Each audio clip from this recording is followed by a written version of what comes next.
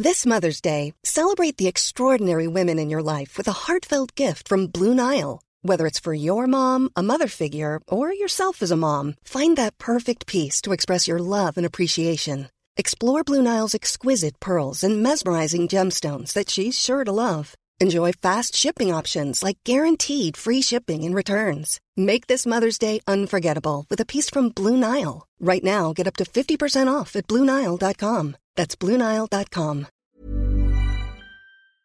Hi, I'm Maeve Marsden, and you're listening to Queer Stories, the podcast for the LGBTQIA Storytelling Night I host and program. I run Queer Stories regularly in Sydney, Melbourne and Brisbane, as well as one-off events in other cities and towns. Check out maevemarsden.com for dates and details. This week, Jen Peden describes herself as a bureaucrat and procrastinator. I've known Jen for about 8 or 9 years now. Unlike the comedians, writers and academics who often end up on the Queer Stories stage, I asked Jen to speak because I know from social settings that she can really hold a crowd. She isn't published in the usual places, but she did win a prize for impromptu reading at the Abermain Eisteddfod in Year 5. It's been downhill ever since. She's a committee member for queer soccer club the Flying Bats FC, falling over on the field from them during games on Sundays and faffing around on their social media during the week. She also recently received an Inner West Council Volunteer Recognition Award. Jen Peden.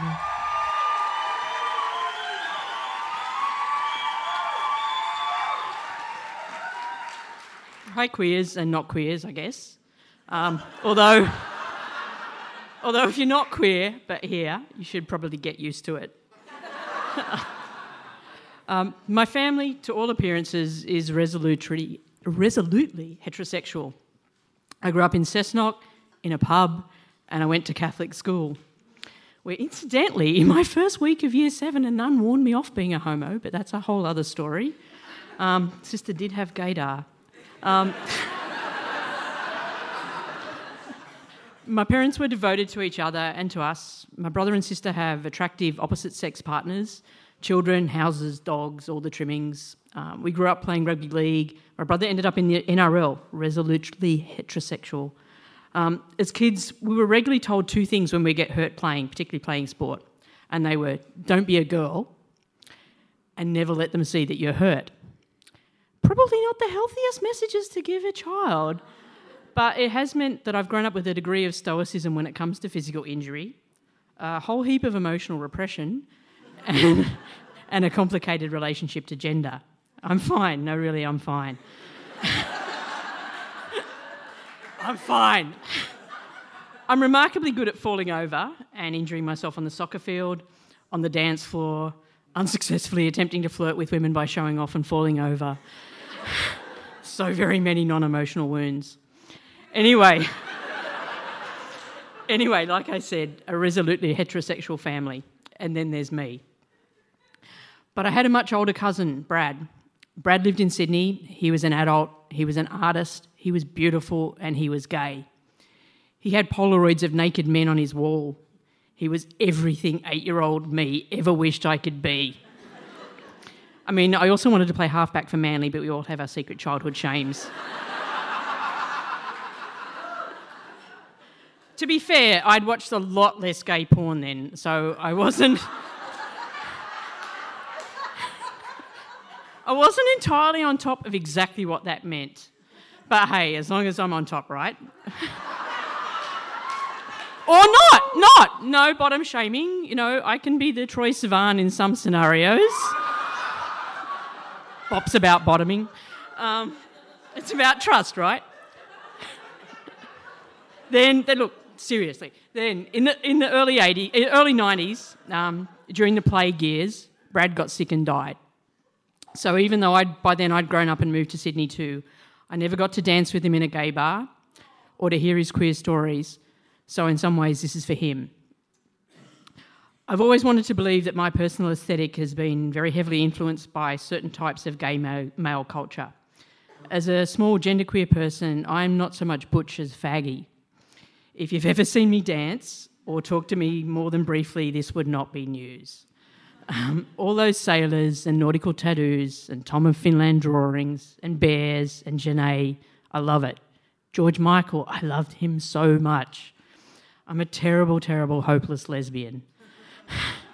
I get mistakenly cruised and hit on by gay men in dark nightclubs, and I wear it as a badge of honour. A girlfriend once told me that people could see the little cub inside.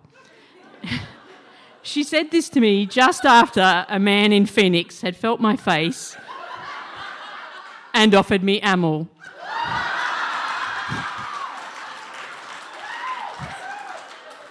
Asking if I was a girl or a boy. I answered, "What will get me the amyl?"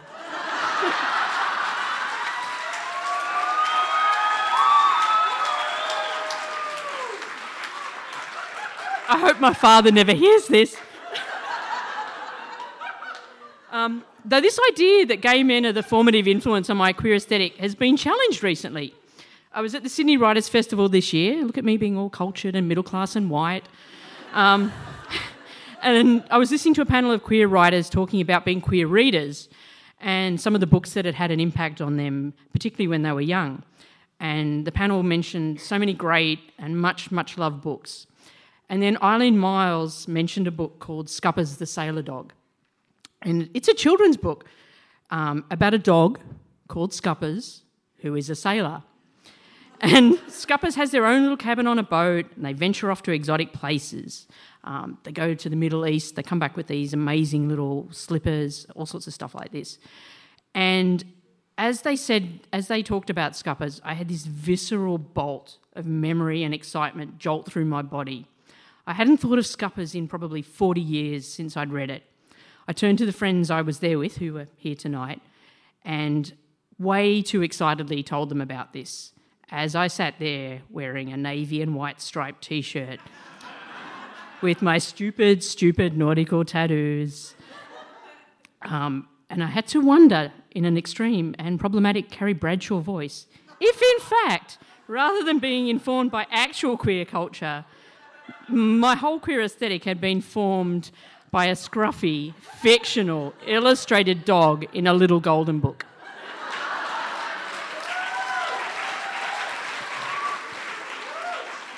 Probably. Anyway, get that book, read it to your children, encourage their nascent queerness. It can't hurt. But back to gay men. I love them. I've always been fascinated by facial hair. Anytime I've gotten to play dress up, I end up dragging out a moustache. When my primary school friends were going to costume parties as princesses or TV stars, I was going as the archetypal hair-adept Australian fast bowler Dennis Lilly.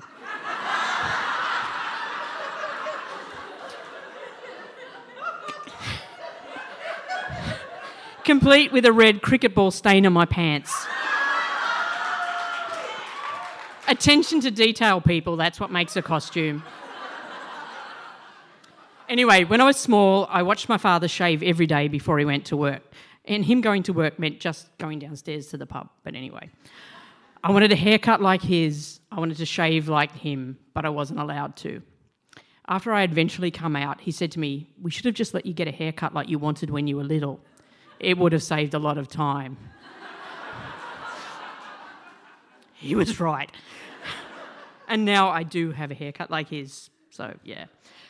So one day, though, when I was still quite little, after he'd finished shaving and headed off to work, I decided to have a go myself. I stood on my tiptoes to reach the sink and to be able to see kind of into the mirror. I lathered up my face with the shaving foam and I picked up the plastic yellow disposable Bic razor.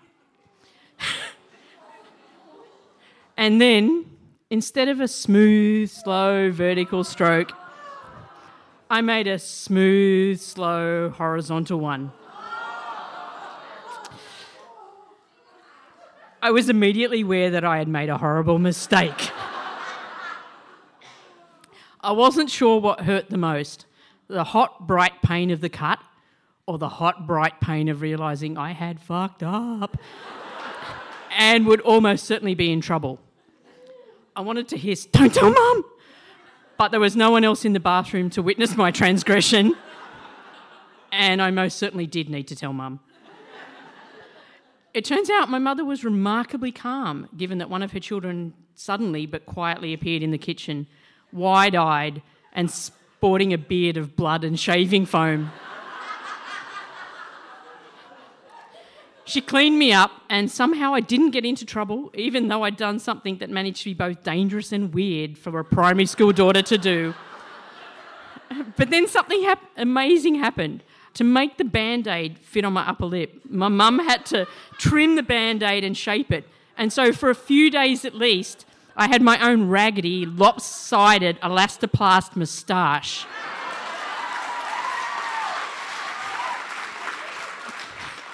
Disappointingly, it didn't leave a scar.